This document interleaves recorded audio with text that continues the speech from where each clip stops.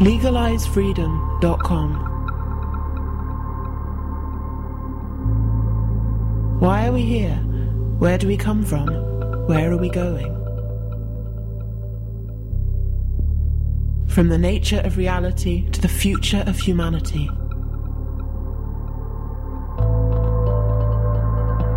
Beyond politics, poverty and war.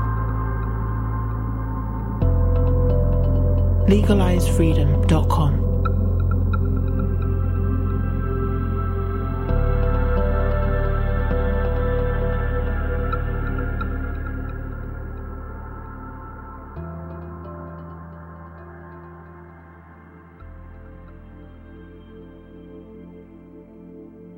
Greetings and welcome once again to LegalizeFreedom.com.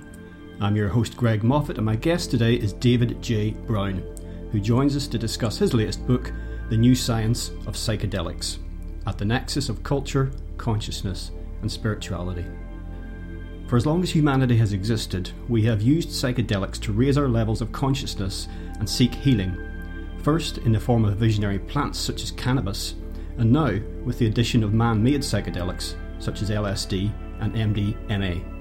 These substances have inspired spiritual awakenings, artistic and literary works, technological and scientific innovation, and even political revolutions. But what does the future hold for humanity, and can psychedelics help take us there? Sharing insights from luminaries such as Terence McKenna, Edgar Mitchell, Deepak Chopra, Jerry Garcia, Annie Sprinkle and Rupert Sheldrake, The New Science of Psychedelics explores the revelations brought about through the author's psychedelic experiences and his work with visionaries of the psychedelic and scientific communities. The book investigates the role of psychedelics in creativity, lucid dreaming, time travel, sex and pleasure enhancement, morphic fields theory, encounters with non-human entities, the interface between science and spirituality, and the nature and evolution of consciousness itself. Revealing not only what psychedelics can teach us about ourselves and the world around us, David also shows us how they are preparing humanity for a future of enlightened minds and worlds beyond our solar system.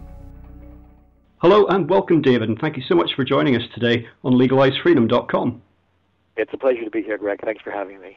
Now, David, today we're going to discuss your new book, which is called The New Science of Psychedelics, subtitle At the Nexus of Culture, Consciousness and Spirituality.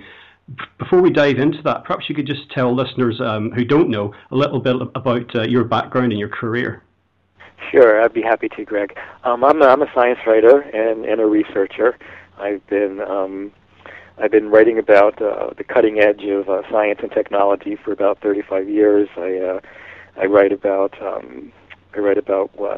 new developments in health and technology, and mostly for the past 10 years, I've been very involved in the science of psychedelic drugs. I do interviews with extraordinary individuals. And I've been researching parapsychology and different unexplained abilities of human beings and animals with British biologist Rupert Sheldrake. I did research with him for 3 years that got put into his book, Dogs That Know When Their Owners Are Coming Home. And my most recent book, the book that you're talking about, The New Science of Psychedelics, is basically a collection of what I've learned from 35 years of interviewing people who are on the cutting edge of science and technology and art and culture, and interfacing those ideas and those interviews with what I've learned from my psychedelic experiences. I've been experimenting with LSD and DMT and ayahuasca and many other psychedelics since I've been a teenager, and these different psychedelics had a profound influence on my career and on my writing and the research that I've done. So in this new book, I try to pull together what I've learned from all these different areas and try to make some sense out of it and show how the different areas influence one another. In other words, how my psychedelic experiences influenced my interviewing process, and then how my interviewing process, what I've learned from interviewing some of these extraordinary individuals, how that then influenced what I experienced on psychedelics later on. So there was this kind of a feedback, a loop that was created between these different areas of my life, and I think that I was shown and taught quite a bit by higher intelligence. So I was basically trying to share what I've learned in this new book. People coming to this from, say, a more mainstream perspective who haven't had any psychedelic or other drug experiences, they may be aware, for example, that cannabis is a plant that just grows on the earth, but they may have, in my experience anyway, they often have the perception that drug use, psychedelic or otherwise, is quite a modern phenomenon and generally involves man-made substances. But this is not actually the case, because as far as we know, humanity has always used consciousness-altering substances, mostly naturally occurring ones over the millennia. And for example, there's no question about that. Yeah. And I mean, DMT, dimethyltryptamine, you can tell listeners a little bit more about this in a moment, but this is a substance that's an incredibly powerful psychoactive compound, and it occurs naturally in our own brains and in many other life forms on Earth too. Yeah, one of the things that comes to mind as you're saying that is that there was a wonderful book by Ron Siegel called Intoxication several years ago that talked about how every single human culture on planet Earth and every single animal species has a relationship with a plant of some kind or plants of some kind that produce intoxicating or consciousness-altering or mind-altering properties. It's certainly nothing new. We've had symbiotic relationships with plants for their psychoactive properties since before history. The archaeological evidence shows. So there's a long history, not only with our own species, but with every other animal. Every other mammal certainly has a relationship with some type of plant that has intoxicating qualities. So this is an ancient sort of relationship. And what you mentioned before is one of the most intriguing of all is the relationship between human beings and the hallucinogen dimethyltryptamine, or the psychedelic compound dimethyltryptamine, or DMT. DMT is a very mysterious and intriguing compound. It's found naturally in the human brain. It's found naturally in many different plant species. And nobody knows what it's doing in the brain or in these plant species. There's never been a function that's really been described that makes sense. People have proposed that it could be responsible for dreaming in the human brain because it's at its highest peak levels around 3 o'clock in the morning. So people have proposed that as an idea. People think it could be involved in spontaneous mystical experiences and possibly in mental illness like schizophrenia. But what's really perhaps most intriguing about DMT is the symbiotic relationship that human beings have gotten in with it in terms of using it as a ceremonial or a sacrament primarily in the Amazon basin. I just got back from my Kitos a couple weeks ago, and I got to partake in a number of ayahuasca ceremonies down in the Amazon, and was simply blown away by what I experienced. But it is just simply astonishing to know that for hundreds or thousands of years, the native people have had this relationship with the DMT in the form of ayahuasca, which is basically a brew from two different plant species, one that contains the DMT, which is not orally active when consumed by itself, but when combined in a brew with an MAO inhibitor called harmaline that's found in the vine called Banisteriopsis caapi. That makes the DMT orally active, and how the Indians in the Peruvian jungles and the Amazon basin, how they were able to figure out and come upon this combination of an MAO inhibitor and a psychedelic compound that's activated by it. Nobody knows. The natives there say that the plants told them about it. So it seems as good of an argument as any, I suppose. It's certainly is very mysterious, and no one can really understand how it is that's happened. But certainly our relationship to the plant world and to the botanical, all the botanical wonders that are around us is an ancient one, and there's certainly nothing new about it at all. Well, that's actually another important aspect of this that you raise, because a lot of the mainstream coverage of whether it's psychedelics or other types of drug consumption is very much portrayed as purely recreational and usually as quite a bad thing, quite decadent.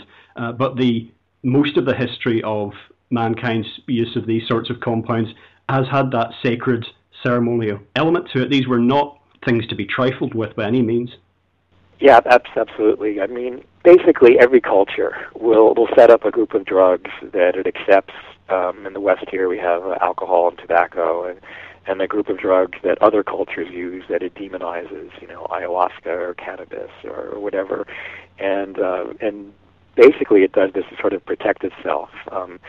Psychedelics can be dangerous to a culture's establishment because they dissolve conventional ways of seeing things, and because belief systems can be reorganized, because people can change their thinking as a result of doing psychedelics. This is recognized by governmental institutions, and they're frightened of these substances for good reason, because they can cause people to change their mind about consumerist or materialistic culture, and as a result, change their political views and change their behavior. So these psychedelics certainly have a potential for causing great political change and great societal restructuring, and I think that's why they're so greatly feared by the powers that be, and are often demonized and ridiculed, and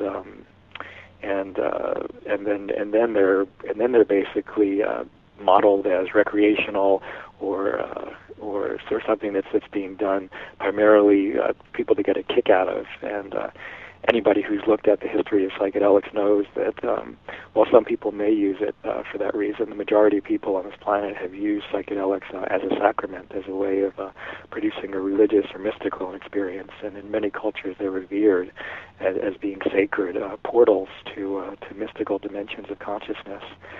And I think that our culture right now, the Western culture, America and Western Europe, and parts of Asia are right now opening up to what psychedelics can teach us. We somehow lost our connection with these sacred plants a couple of thousand years ago, and they're right now being reintegrated into our culture thanks to scientific studies that are being done on them, and just a general saturation of the population. Every generation, more and more people have experience with these substances, and as a result, they're opening up their minds more and recognizing how archaic and literally barbaric the old laws are, putting people in jail for opening up states of consciousness that allow them to connect with the divine. I mean, what could possibly be more barbaric than that, right? Well, this brings us to the aspect of this, again, from a mainstream perspective, is the illegality of a lot of these substances and the controversy surrounding them. Of course, that can be a bit circular, because they're illegal and because they're controversial, therefore, but then they're controversial, so they're made illegal and what have you. Yeah. But the propaganda that flows from the mainstream and the fear-mongering around all sorts of drug use, and let's be clear, there are certainly things out there we can put into our bodies that are not good for us and potentially dangerous, but a lot of this is coming from, I love your phrase, for our puritanical overlords, and whether they be religious fundamentalist types or whether they are coming from a materialistic, reductionistic worldview, there does seem to be, a very clear, if somewhat, hidden, that doesn't sound like an oxymoron, agenda at work here. Well, it certainly seems like there's a hidden agenda. I really don't think that these governmental agencies that are making psychedelics illegal are doing it to protect us from ourselves. Certainly, a jail sentence is a far more damaging to one's health than doing a psychedelic. We know from the scientific studies that have been done that the health risks have been greatly exaggerated. In fact, a recent study that was just done in Holland showed that people who have done LSD actually have a lower than average risk of mental illness. That it actually decreases people's risk of getting involved in any type of psychiatric illness. So the health risks have certainly been greatly exaggerated, and I don't think that the government's agenda was in the first place to protect people as a health or a safety risk. I think that their agenda is really much more nefarious and much more self-centered. I think that they're basically just trying to protect themselves. It's like I said before, I think that these substances, what they do is they dissolve cultural boundaries. they dissolve the conditioned ways that we see the world. And in this process, it really is a very threatening thing to the establishment culture, because people begin to question it. People begin to question: is this materialistic, consumeristic culture really, the way we want to be spending our energy? When we're putting the biosphere in such danger, it wakes people up ecologically. So they begin to see that what they do to the environment, they're really doing to themselves. And this process, I think, is absolutely necessary for our survival as a species.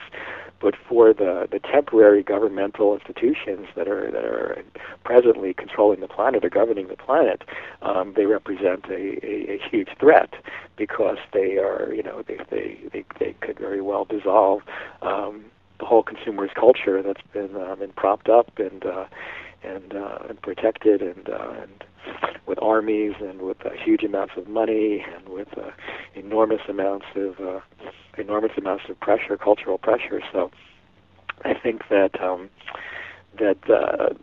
these walls are going to fall. I don't think they really have much of a choice. I think that if we're going to survive, that these cultural boundaries are going to dissolve. But for the longest time, they've ridiculed and demonized or ignored the positive value of psychedelics, and we're now beginning to reclaim them as our birthright, as our natural birthright. That the psychedelic experience is part of who we are, and that no government in the world is allowed to tell us what we can and what we cannot put into our bodies, and whether or not we can change our own brains if we want. Well, this was the promise of the 1960s counterculture, wasn't it? And I don't know what your views on this are, but that seemed to hold, again, there's so much threats for certain sections of society and so much promise, as I mentioned, but it kind of just, well, we all know what happened there, really. It didn't quite die, but it certainly stamped on from a great height. Yeah, there was definitely a clampdown when the establishment got frightened about what was happening. Certainly here in America with the Vietnam War protests and women's rights and I mean, just everybody wanting rights of every kind, people opening up their eyes and becoming more ecologically aware and more racially aware. This whole kind of process, I think, was highly catalyzed by psychedelic drugs. In the mid '60s, and it, like I said, it scared a lot of people because it really threatened the powers the powers that were presently in control. So I think that as a result of that, there was certainly, not only did they make psychedelic drugs illegal, but they stopped all of the scientific research into psychedelic drugs for, oh my goodness, from like 1972 until 1990. There was no research done with LSD, no research done with psilocybin, no research done with MDMA, no research done with DMT anywhere in the world.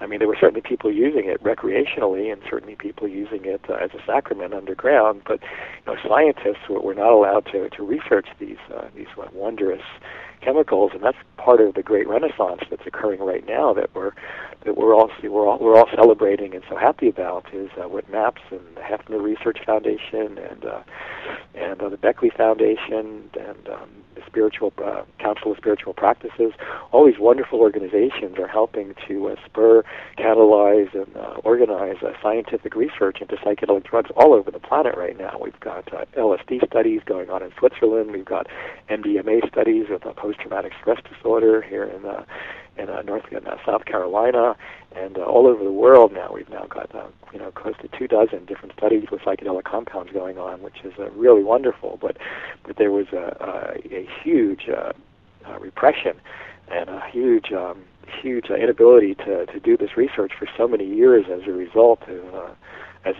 of the establishment's reaction to the counterculture and its association with between psychedelics and Vietnam War protests and that sort of thing. So now with time, it sort of separated itself, and psychedelics are no longer quite associated with the counterculture like they were, and all their unique medical values are coming to light. I remember just thinking of what you're saying about ecological awareness, a general sort of more planetary consciousness. The first time I ever took LSD, and once I'd gotten over looking at the other people in the room and their heads were expanding and contracting. Once I'd done looking at that, I then realized, wow, the chair I'm sitting on, the carpet, the curtains, the television, the cat, at a fundamental level, it's all made of the same stuff. Everything's profoundly and completely connected. And I just wasn't able to look at the world in the same way again. I mean, as you say, the so-called doors of perception, once they're opened, there isn't really any going back. Even, I know you don't subscribe to Alan Watts' idea of like hanging up the phone once you've got the message, but even if you just do something like that once, you can't unlearn what you learned. Oh, absolutely. And for many people, doing a psychedelic is just once is all they need in a lifetime to have the kind of awareness that's really necessary for our species to survive. My own communications and my own interests are different than what I think is really healthy for the average person in regards to the remark you made about Alan Watts and hanging up the phone. I mentioned that in my book. It was a little bit of a joke, but I've done psychedelics repeatedly and feel like I've learned quite a bit from my repeated experiences. But I think really, in terms of ecological awareness or spiritual awareness, I think that all it takes is just one time. And yeah, you're right. You can never undo it. Once you've seen the truth with a capital T, I mean, it's there forever, and you can never erase it. So yeah, that's the beauty and the wonder of these types of experiences, is that all it takes is once, and then you're never the same again. People listening to this who've had some form of psychedelic experience will understand most, if not everything, that we're saying at a deeper level. And one of the issues, I know you address this in your book, both the issue of trying to describe a psychedelic experience in words and also doing so quite successfully, I thought, at various times, but it is very, very difficult to do. I mean, most of us would say it's virtually impossible, but that didn't stop you trying, and that is one of the issues with trying to convey something that's a bit like trying to describe an orgasm. I mean, you can say it's the most pleasurable thing you'll ever experience, if that's how you feel about it, but that doesn't really convey anything about it to the person who's never experienced it. That's true. It certainly takes shared experience to form the foundation that would be the basis for any type of communication. So there has to be a shared experience or an experience that's similar enough that one can relate to, so one can extrapolate from that person's communication and imagine what the type of experience might be. So it does take some type of initial experience, but it was for the longest time, Greg. People were saying that the psychedelic experience is ineffable, that there's no way to actually describe it in words, and I think that part of the problem is that we haven't really developed a language appropriately, and that we're doing it, and this kind of idea was a bit more common, I think, in the 60s, that the experiences that psychedelics produces are indescribable and there are no words. But I think people like Terence McKenna, for example, have shown that you can actually say quite a bit with words that really does seem to communicate something about the experience. I mean, Terence was able to communicate his journeys on after smoking dimethyltryptamine that were experiences that most people would have said there's just no way you can put these things into words, and he somehow really found linguistic tools for doing so. So I think part of it is just that there haven't been enough people that have had these experiences, and there hasn't really been a proper language that's been developed. But I think we're really in the process of learning one by say borrowing different concepts from different fields of science that seem applicable to describing aspects of the scientific experience, of the psychedelic experience, or being able to borrow from artistic metaphors or other mediums of human culture. It seems like sometimes we can get tools for being able to describe, or language for being able to describe a psychedelic experience. But I think we're going to get better and better at it with time, and I think that our language of this is going to evolve, and that in the future this will be something that we'll be able to communicate quite effectively. In fact, I think that psychedelic experiences are actually going to set up a whole new medium for communication itself. I and many other people have had what appear to be like telepathic conversations while they're tripping on ayahuasca or LSD, and this is a very common phenomenon. This is something that's really true, and something that could be learned and evolved and amplified and perfected in some type of way. Then maybe we can actually use it as a way to improve our communication skills and our abilities into a whole new area that human beings have barely been able to comprehend just yet. In terms of how natural or how part of the human experience psychedelic experiences have been, down the ages, it's interesting that from what I've read that in childhood, kids can be in a sort of a psychedelic state up until about age of 6. The barrier between the inner and the outer hasn't become firmed up in the way that most adults understand it. Yeah, I suspect that early childhood is very much like living in a psychedelic experience. That when you're an infant, I mean, one of the things that the very first time I did LSD and saw trails, my hand would move, and I would see these wispy vapor trails of color following my hand movements. There was this immediate feeling of like deja vu, like, wow, I've seen this somewhere before, and I remembered then it was when I was a small child or an infant. I remember lying in a crib, and as when people would move, I would see wispy, colorful trails that would follow their movements. So I think that when we're very young, and I think that one of the first things that people experience when they do a psychedelic is, oh, I feel like I'm a child again, or actually feel like I'm young again. That's one of the first descriptions that people use for these type of experiences, and I think it's actually a very apt description because it brings us back to our kind of primal or primordial kind of or original state of consciousness, and once we're back there, then we can re-imprint and be reborn and change ourselves and redesign ourselves and come back as something new and something better. But it allows us to return to that sort of childlike state of innocence, and in so doing, give us the opportunity then to be able to redesign ourselves in a more sophisticated fashion. Yeah, in a world where so many people's attitude seems to be, well, just everything's shit. The psychedelic experience shows you that everything is amazing, it's incredible, it's wonderful that there's anything here at all, and everything's inherently interesting. Well, it also shows you possibility. I mean, psychedelics amplify experience, so they could certainly just as easily terrify somebody as they could amaze somebody in spiritual wonderment. I mean, they have this funny ability to astonish, bewilder, seduce, attract, beautify, and terrify, and enlighten all at the same time. They do so many different things, but certainly they're powerful tools that should be used wisely because of all these different properties that they have. But yeah, they certainly can open up people's eyes to the beauty and the wonder that people have forgotten about the world, and remind them of how they saw it when they were a child. And I think this is absolutely important. I mean, one of the first things that people do when they do a psychedelic is they just look around at the world around them, and it's just like, my God, how long has this been going on? Like that I didn't see this. My God, it's just like. So there's that sense that it's always been going on, that there's this beauty around us, and we're always missing it basically, and that they're just basically lifting the veil and allowing us to see something that's really always there. Well, didn't Terence McKenna have that description with his little elves that they're waiting on the other side, and they're always there doing their little elf dance or whatever they're doing, and you arrive and it's kind of like, okay, you're here, we've been waiting for you. We thought you'd never get here.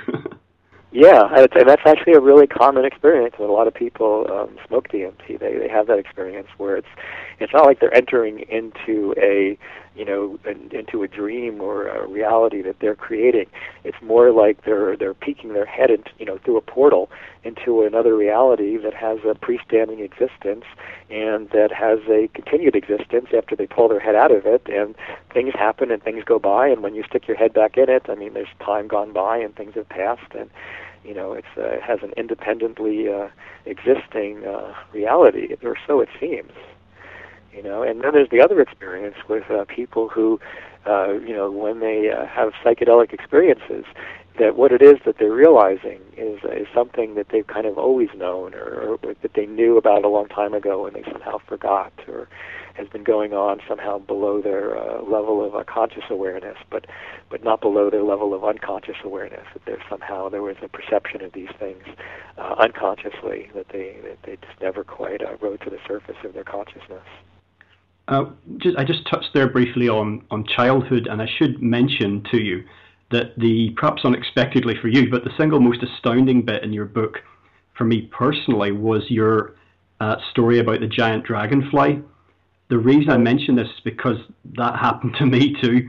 When I was a child, I saw this unfeasibly large dragonfly down by the river when I was playing on my own. And it hovered for a bit and then flew off, and I just read, and I just thought, wow, what are the chances of that?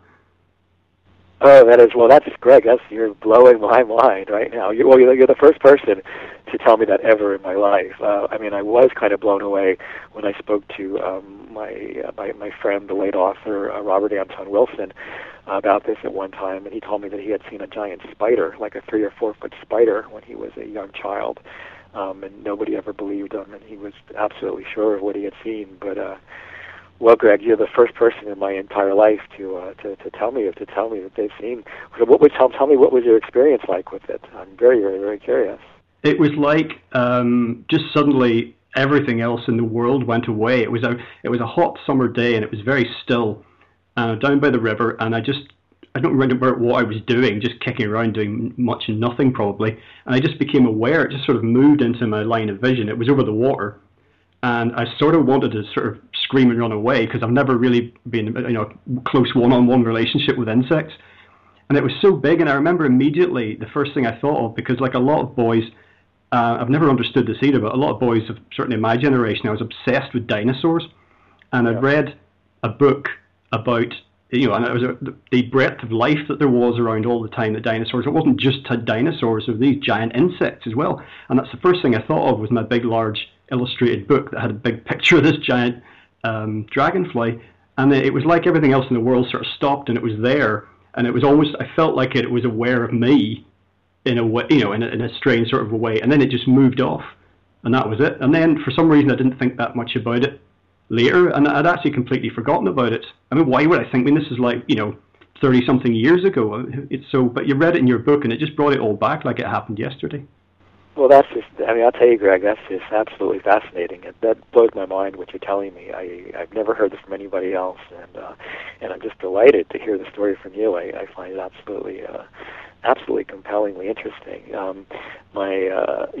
As you know from reading my book, that my experience seeing I saw a dragonfly that was about 3 or 4 feet long when I was a child, and I followed it around my house, and then it zipped off and just took off into the ether, and I have no idea what I saw. And years later, telling people that, at the time telling people, nobody believed me, and then years later seeing pictures in books about prehistoric animals, and seeing that dragonflies did reach that size, and telling people, this is what I saw, I'm positive what I've seen, and that being sort of a very powerful experience for me, in terms of it being one of the key points in my life, where I realized that conventional science and the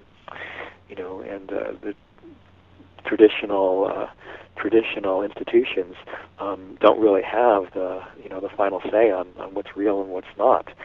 It made me realize that there were things that happened that aren't easily categorized or aren't easily explained, and people have cited animals that Bigfoots and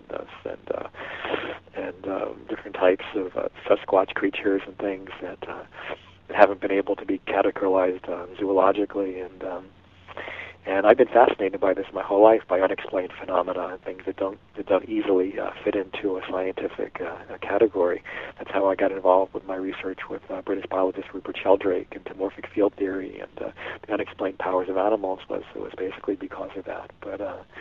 But that really is fascinating. Your experience with the dragonfly, the way I ended up the model. I mean, I try never to believe anything fully. I try to just develop models for explaining things, but I think it's dangerous to have belief systems, which I abbreviate as BS. I think for good reason.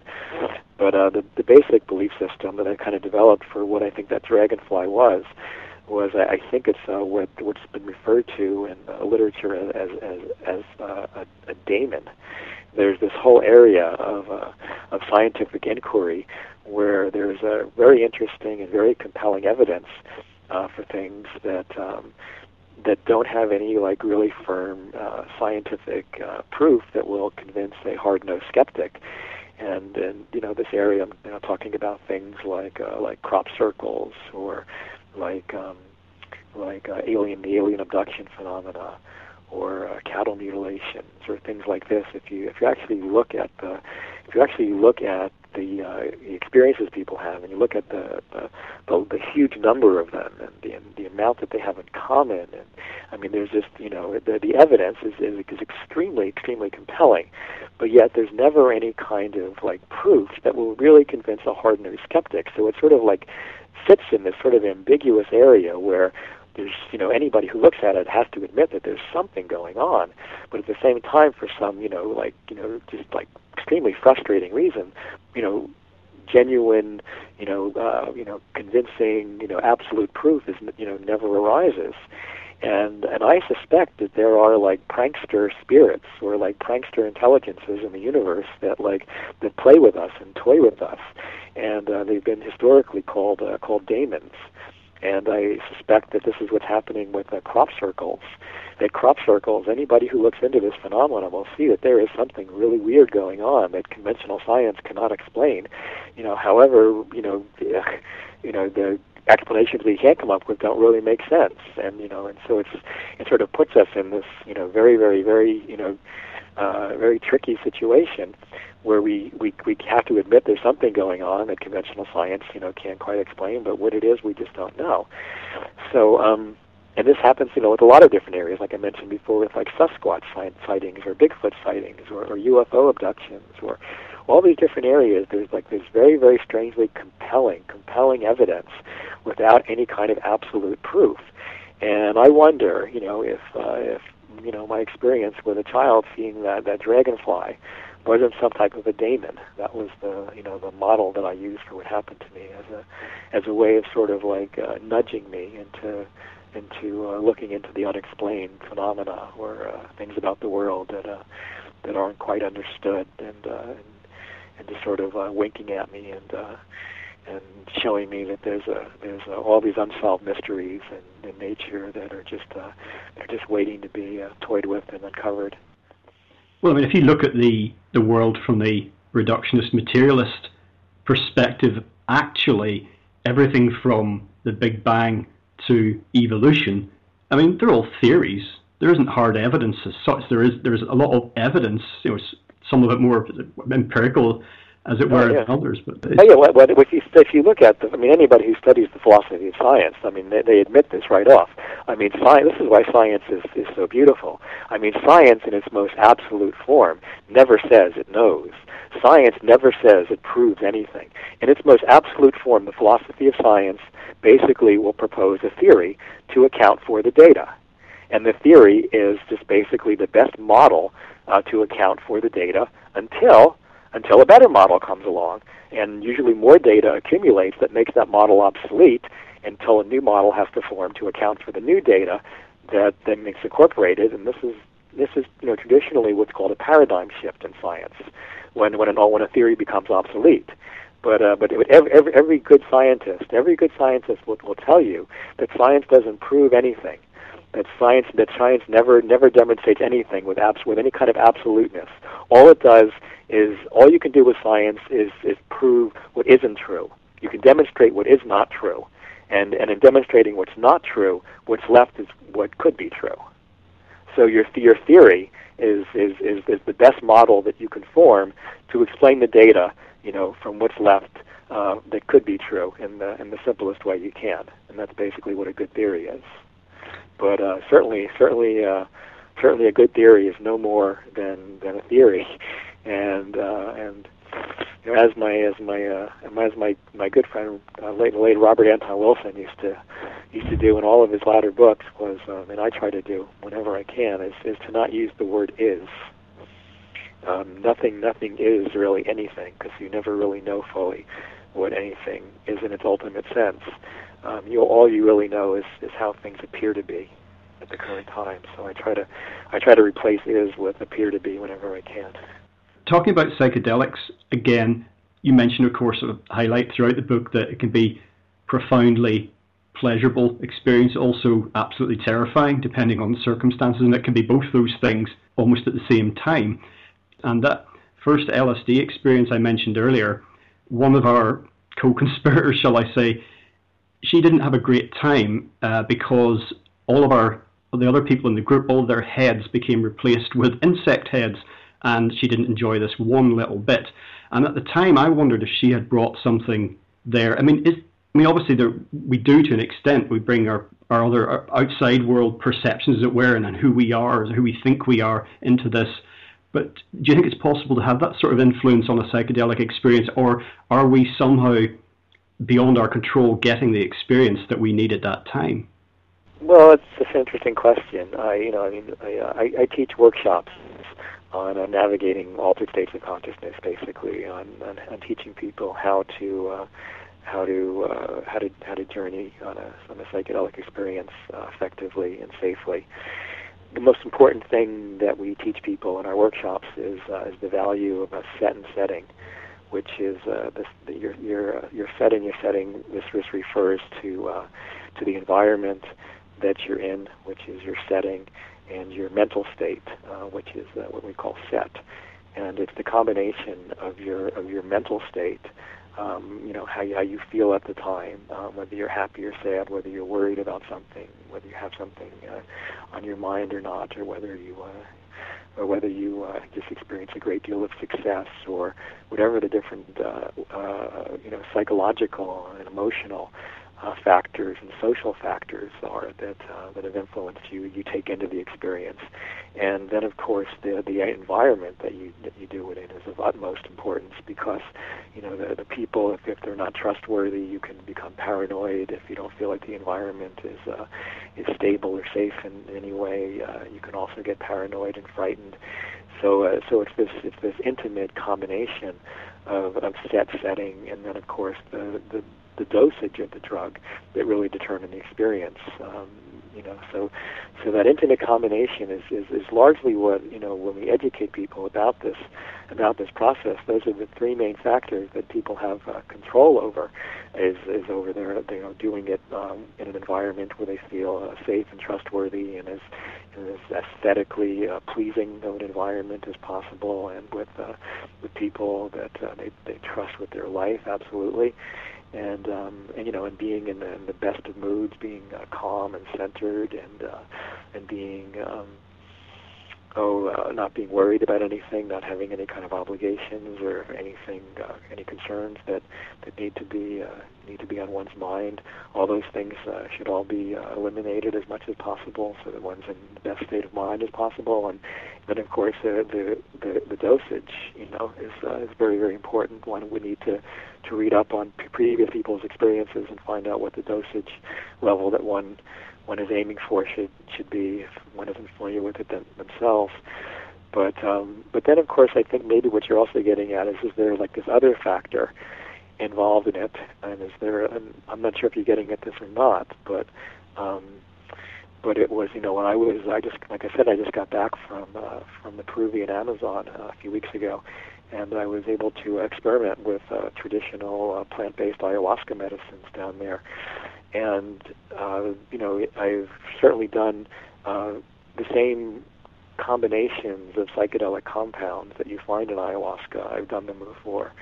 And I've done many different psychedelics, but what I found with these with the ayahuasca was that this other factor that can be part of what happens during a psychedelic experience that can play a role is the consciousness or the intelligence of the plant.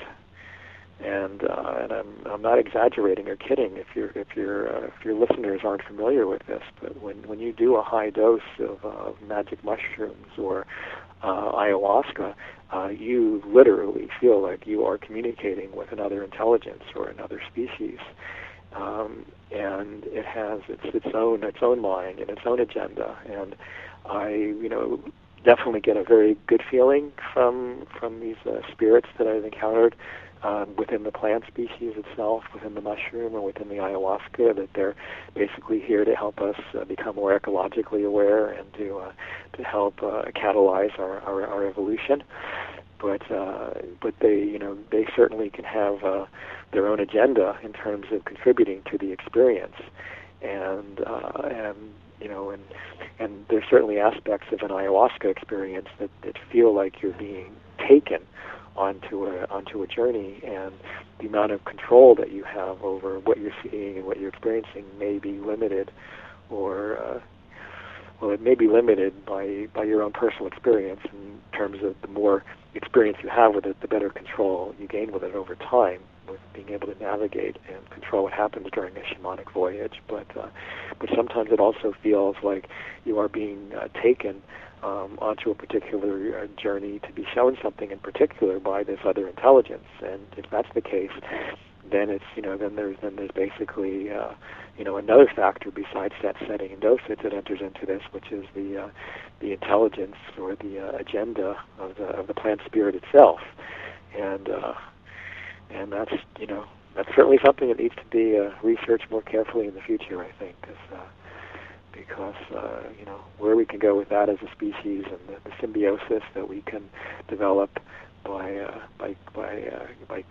forming a type of union or a type of a communication system with another entity in nature could certainly help to spur our own evolution on even further, and maybe save our species from extinction before it's too late. Yes, well, I'll touch upon that area where psychedelics could potentially help all of us again in a moment. But just before I forget, I recently watched a film I hadn't seen for many years, and that's Altered States, which is a 1980 film directed by Ken Russell and starring William Hurt, his first ever screen role, actually. And I was reflecting afterwards on that, on how alluring altered states of consciousness can be, but I had no idea that your friend, colleague, the late John C. Lilly, that it was actually somewhat based on his psychonaut experiences. Oh yeah, it was based on his experiences. He's the person who invented the isolation tank, and did a whole series of experiments on himself using LSD in the tank and ketamine. His experiences doing LSD in the isolation tank were summarized in a book that he wrote called Programming and Metaprogramming in the Human Biocomputer, which is an absolutely fascinating guide to navigating altered states of consciousness or psychedelic journeys, and I highly, highly recommend the book. It's absolutely fascinating. Then John actually, a lot of people think the movie Altered States is kind of campy, but I actually enjoyed it as well, and so did John. John liked the movie, and the movie is based on his life in a kind of wink, wink way, and John said that he liked the film because it was clear from watching the film that the people who were involved in doing the special effects for it had obviously experimented with psychedelics. So they may seem a little bit archaic, in 2013. At the time, they were actually pretty state of the art and pretty amazing to see somebody attempt that type of to put the type of experience cinematically expressed on the screen was certainly delightful. He's always toying with on the fringes of ego dissolution, complete dissolution of the ego in that film, and that's sort of, you can take away from that to some extent, particularly if you haven't had any psychedelic experiences, that he's only saved himself from imminent doom, that this would be a terrible thing, that it would be his death and complete dissolution of the fabric of his being just wiped from the universe for all time. But I remember watching it and thinking it was really telling us something here, potentially about what happens after death, and also underscoring the interconnected nature of everything, and the idea that perhaps there is one universal consciousness and we're just all little individual expressions of it. Yeah, absolutely. What springs to mind when you say that is, I don't know if you're familiar with the movie Brainstorm. But, oh yes, absolutely. That's another interesting 1970s bit of sci-fi. Yeah, isn't it? It was made around the same time, and Stanislav Grof, the LSD psychotherapy researcher, was actually a consultant for that film. And it's a film about somebody who develops a technology that allows people to record any type of neurological or brain experience, and then other people can play it back and have their actual experience. So you can record your sexual experiences, you can record your psychedelic experiences, you can record your dreams, whatever, and then other people can relive them by hooking the machine up. And what's most interesting about the film probably is the very final scene where somebody hooks up this recording device to themselves as they're dying and records their death experience. So then you could basically replay the tape and experience what it's like to die, and that I think is absolutely fascinating, and they did a beautiful job with it in the film. I think it's really nicely done. But I mean, that's one of the things, as you know from reading my book, that's absolutely fascinated me in all the interviews that I've done over the years is asking people what they think happens to consciousness after physical death, after the death of the body. And exploring that mystery, I think, is one of the most profound ways of expanding the human imagination that we know of. Yeah, they don't really make films like that anymore. The 1970s, I think, was a golden era for cinema. All sorts of genres of films, not just sci-fi or whatever.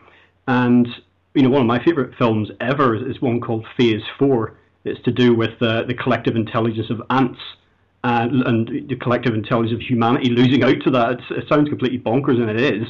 But these days, if they were going to make a film like Brainstorm or like Altered States, I mean, I know there is romantic interest in Altered States, that's a part of the story, but they would have to have basically explosions and explicit sex, car chases, and films in the 70s are able to treat these very serious esoteric subjects, without getting into all that nonsense. That's true. It'd be fascinating to see somebody write a book about the influence that psychedelics have had upon film and cinema. I mean, there was, of course, in Altered States, but they did have the whole man turns into monster dynamic that wasn't in any way connected to John Lilly's life. They had to do that for cinematic reasons and for to keep the the audience or their producers happy. But I see what you mean, and it really would be interesting for somebody to do a whole book. It'd be so interesting for somebody to just do somebody did one kind of one attempt at showing the influence that psychedelics have had on the music scene, but the book's so old it's hardly doesn't even I think it doesn't even come up to 1990. But it'd be nice to have a whole series of books that were written specifically showing how psychedelics have influenced these different areas of culture, how they've influenced film and cinema, how they've influenced music, how they've influenced science and technological innovation in different areas. It's such a rich and fascinating area of the human experience, and in terms of culture, the role that psychedelics have played in terms of cultural innovation that's been largely overlooked by our mainstream media and the majority of people who are keeping the historical records on what our human culture is experiencing. But it's one of the things that I've tried to do in my new book, and much of what I've written over the years is to archive, how psychedelics have played a role in every area of science and art and religion and spirituality that the human beings endeavor in. They've helped us to reorganize and to culturally innovate, and basically every area of human endeavor, and that much of this information could be lost.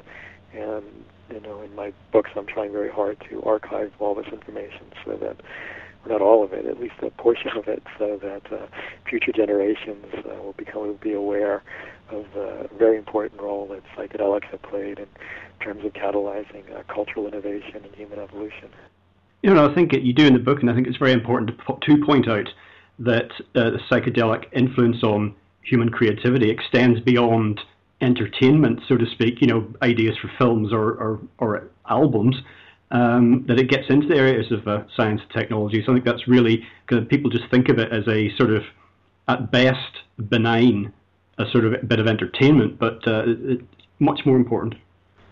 Oh, far more important. Apple Computer co-founder Steve Jobs said that his LSD experiences were among the 5 most important experiences of his entire life.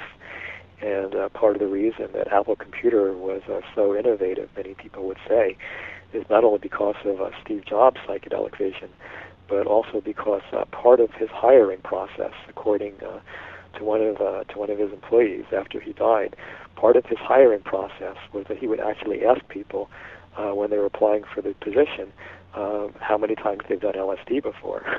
And he only hired people who had experiences with LSD. So it was, many people are unaware that there's a great book called What the Dormouse Said that details the intimate role that psychedelic drugs had on the development of Silicon Valley and the personal computer and the internet. And it was largely created by people who were using psychedelic drugs.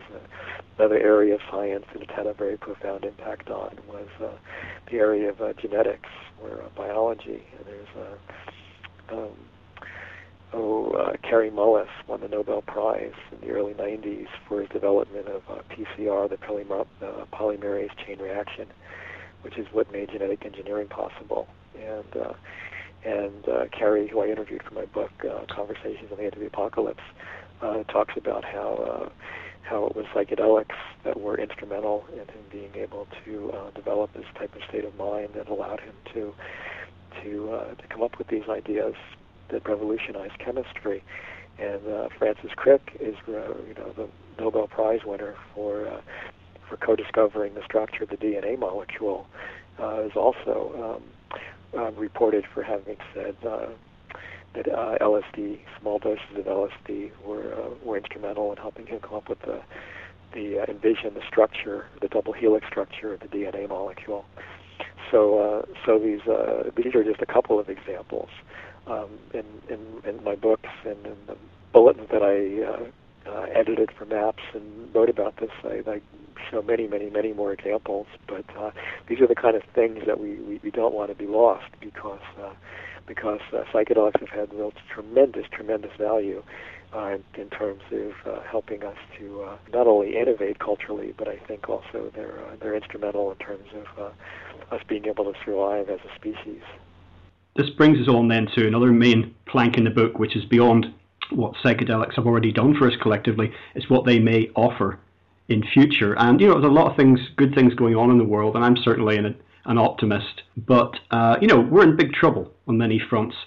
And there's a section in your book which I found most interesting. So perhaps now we could just talk a little bit about alarm clocks, television news, and male circumcision.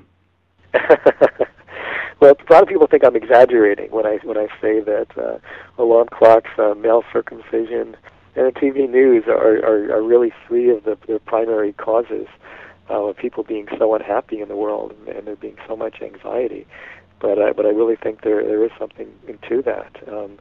There's scientific evidence that shows that a part of the brain, the amygdala, part of the brain that's associated with fear responses, is permanently damaged when somebody has a circumcision as an infant, and that this tends to make people more anxious throughout their life. And if you look at the areas where people tend to be the most anxious and the most violent in the world, seem to strangely coincide with where people are routinely circumcised, where men are routinely circumcised in the Middle East and in America. And then the evening news, which just focuses on the very worst of what civilization has to offer, is blared in everybody's living room. every night, and then people's sleep cycles are disrupted every night by an alarm clock. And I think that all these things really do kind of really kind of work together to make people worried and unhappy and anxious, and that this is one of the major causes for a lot of the problems in the world. And that and then you brought up the future possibilities with psychedelics, which I think are very, very profound. And I just wanted to say, I mean, I think it's wonderful that there's so much great research going on in the world now with psychedelic compounds in terms of their medical potential. We're looking at ways to treat post-traumatic stress disorder with MDMA, ways to treat the anxiety that comes with a terminal illness or with approaching death by using LSD or psilocybin. And there's other studies that have shown that there's a potential for treating cluster headaches with LSD and obsessive-compulsive disorder with psilocybin. And there's just really kind of a renaissance occurring with all these different medical treatments that can be developed from psychedelic drugs. But I'll tell you what really excites me more than that, I think, is their potential in other areas. Their potential for as like we talked about, as a stimulant for creativity. Not only in the arts, but in the sciences, and as a ability to allow people to very reliably have mystical experiences or religious experiences, and then the health benefits and the societal and ecological benefits that all stem from people having spiritual and mystical experiences, and then research into its ability to potentially allow us to communicate with non-human entities and life forms that exist in other dimensions or parallel universes, or allows us to really explore and see if there's any scientifically verifiable reality to these types of experiences that people report with ayahuasca and ketamine and DMT and that sort of thing. So there's incredible potential for research into these areas that isn't being explored today, that is just focusing on on medical applications and things of that nature, and that in the future we're going to have another renaissance, a second renaissance that will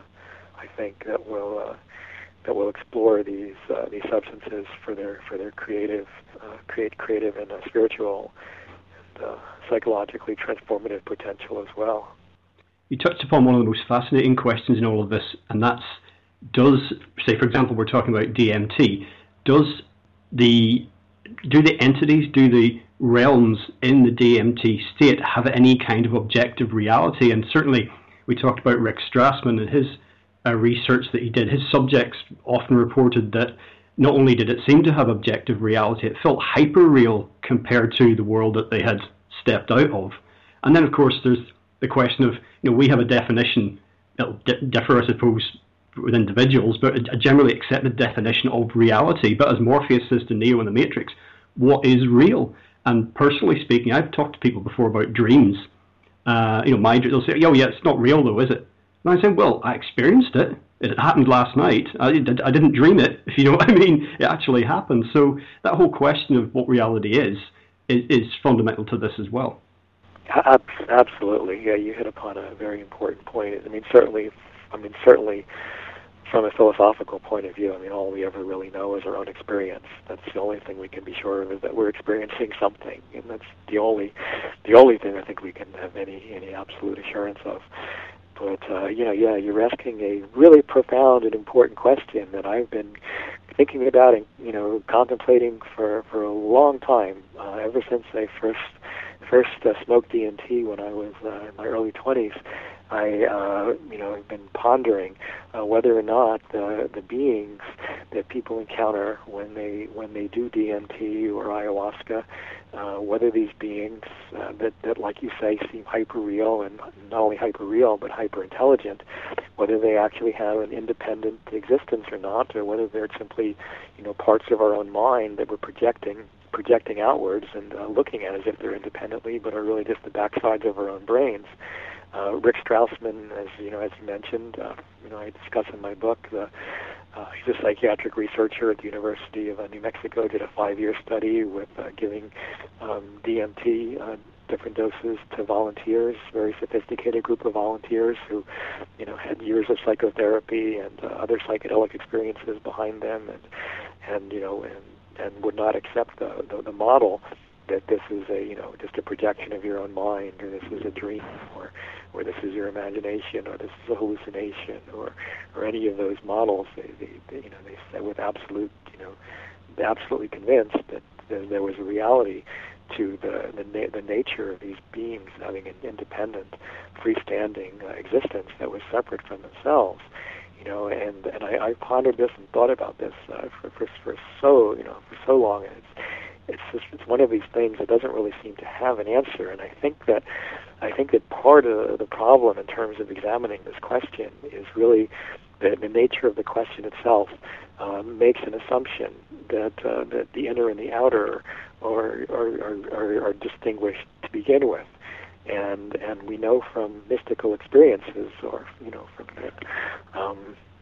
basic religious experience, when people proclaim that all is one and not everything is inseparable and all boundaries dissolve, then wouldn't that have implications for an experience like this? If everything really is connected and everything really is of one mind, then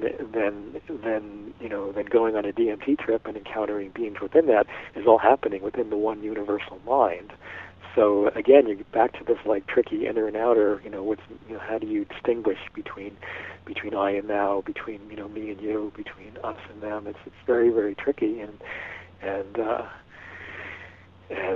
think that the only way we'll ever be able to really kind of understand what's happening better is by reframing the question, or re-understanding it in terms of not so sharply distinguishing between what's inner and what's outer, but by understanding that they're parts of an inseparable whole to begin with. So, but then again, is it part of the universal mind, and you as an individual, or is it part of your own individual brain? This is something that would be wonderful for us to try and research and find out. This is why I would love to see this kind of scientific research done in the future. It would be wonderful to really explore these things scientifically, and to see if there is some reality to this, and if we really can get information, for example, that the person couldn't possibly have known through a channel, through one of these entities, communication channels. Then that would be some type of at least compelling evidence that these beings have a freestanding existence independent of our own brains. But gosh, wouldn't it be just absolutely fascinating to do a study and to explore this? What a rich area for fertile research. Now, we've been talking in general terms here about human development, evolution, where we're going, not necessarily physically, but in terms of our consciousness. And you touch on this in the book, but there does seem to be some emerging evidence that young people are somewhat different from their parents and grandparents, that there's a generational change here. And I'm not sure if I subscribe to the idea of the indigo children as such, but I certainly see some differences. And I'm not a parent, but I do observe this generally. And what I see is kind of a strange dual process, in the sense that we have people reporting about IQs dropping, and I don't know if you've seen a film called Idiocracy by Mike Judge, but we might all be moving in that sort of direction. But consciousness is rising. There is an emerging planetary consciousness that is elevating, and it's almost a little bit like in H.G. Wells' Time Machine, where, and this wouldn't necessarily be a healthy development, it's almost like the human race is dividing into two halves. Gosh, a couple of things come to mind as you say that.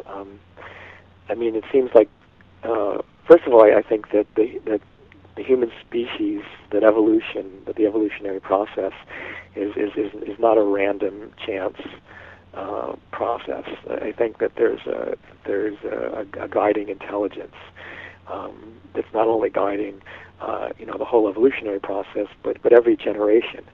So that literally, every time a sperm and an egg form a union, that there's a genetic intelligence there that's guiding how that organism is going to develop in the context of what's happening in terms of cultural development.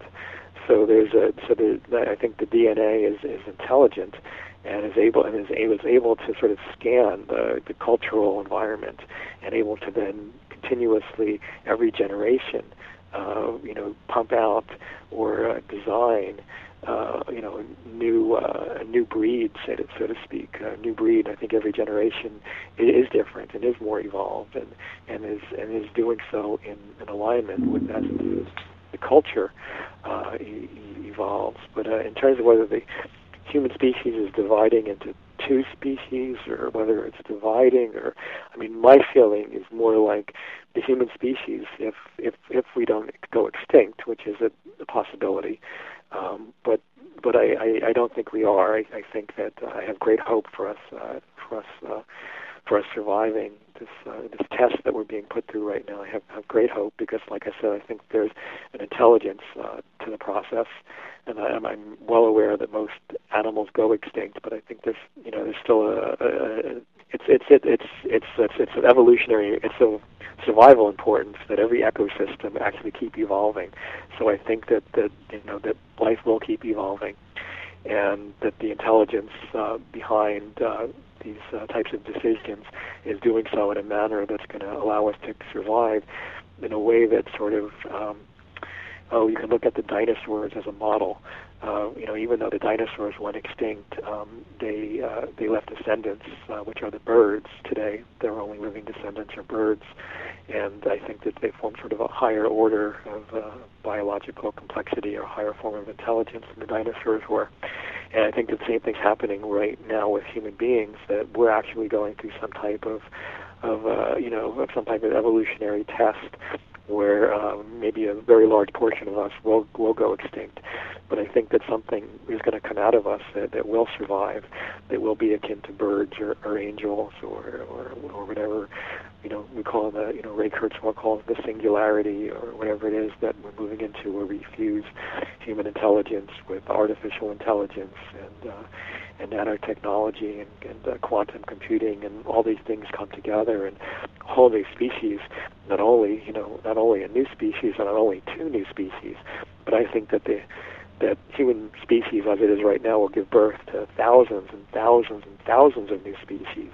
I mean, the same way you look at, say, the common ancestor of rabbits and foxes had a common ancestor. I mean, I think we're going to be the common ancestor to billions, to countless new species, extraterrestrial species that are going to evolve out of us.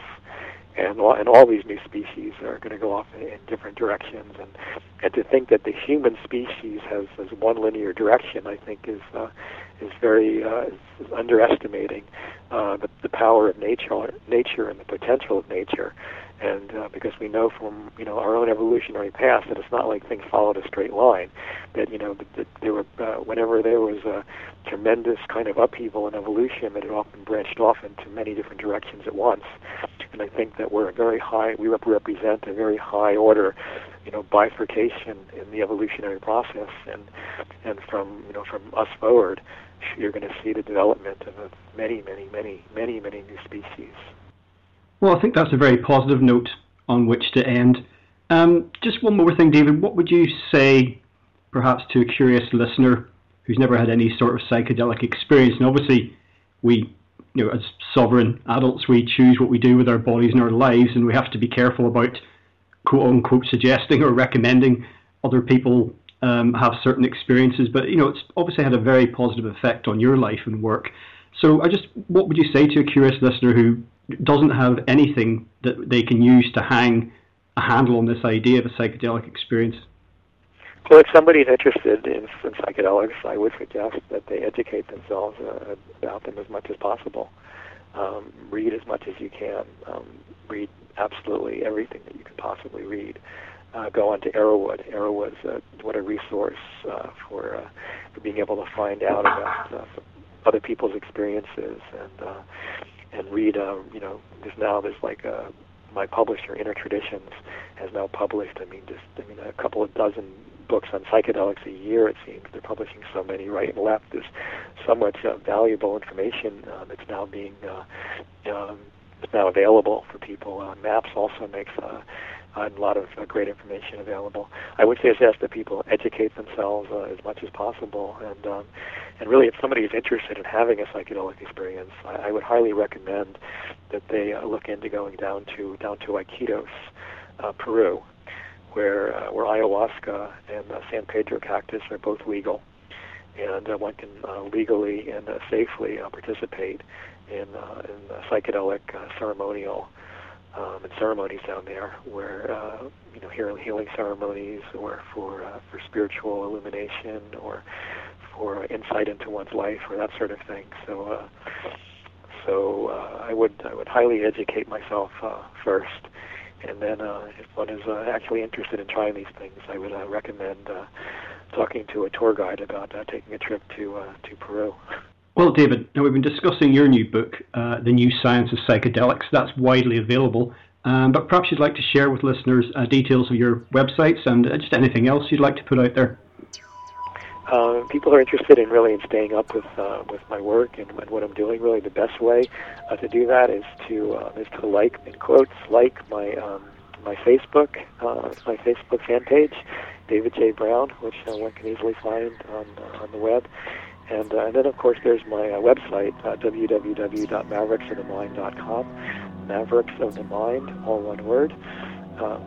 And that archives all the interviews that I've done with cutting-edge thinkers, and many of the articles that I've written about science and the brain and health and psychedelics over the years. So those are the two best ways to stay in touch with me and to keep in touch with what I'm doing. Excellent. Well, David, thank you so much for joining us today on LegalizeFreedom.com. It's been a pleasure, Greg. Look forward to doing it again one day. Well, folks, that's it for another week. As ever, thank you so much for listening. If you enjoyed the show, please check out the website. That's LegalizeFreedom.com, legalize-freedom.com, where you'll find an archive of programs offering alternative views on a wide range of topics, including world affairs, politics and economics, science and technology, religion and spirituality, conspiracy, and alternative history. You can also browse and buy a range of books and DVDs from our guests, and if you're feeling generous, make a donation to help keep the site up and running. Until next time, I'm Greg Moffat, and you've been listening to LegalizeFreedom.com.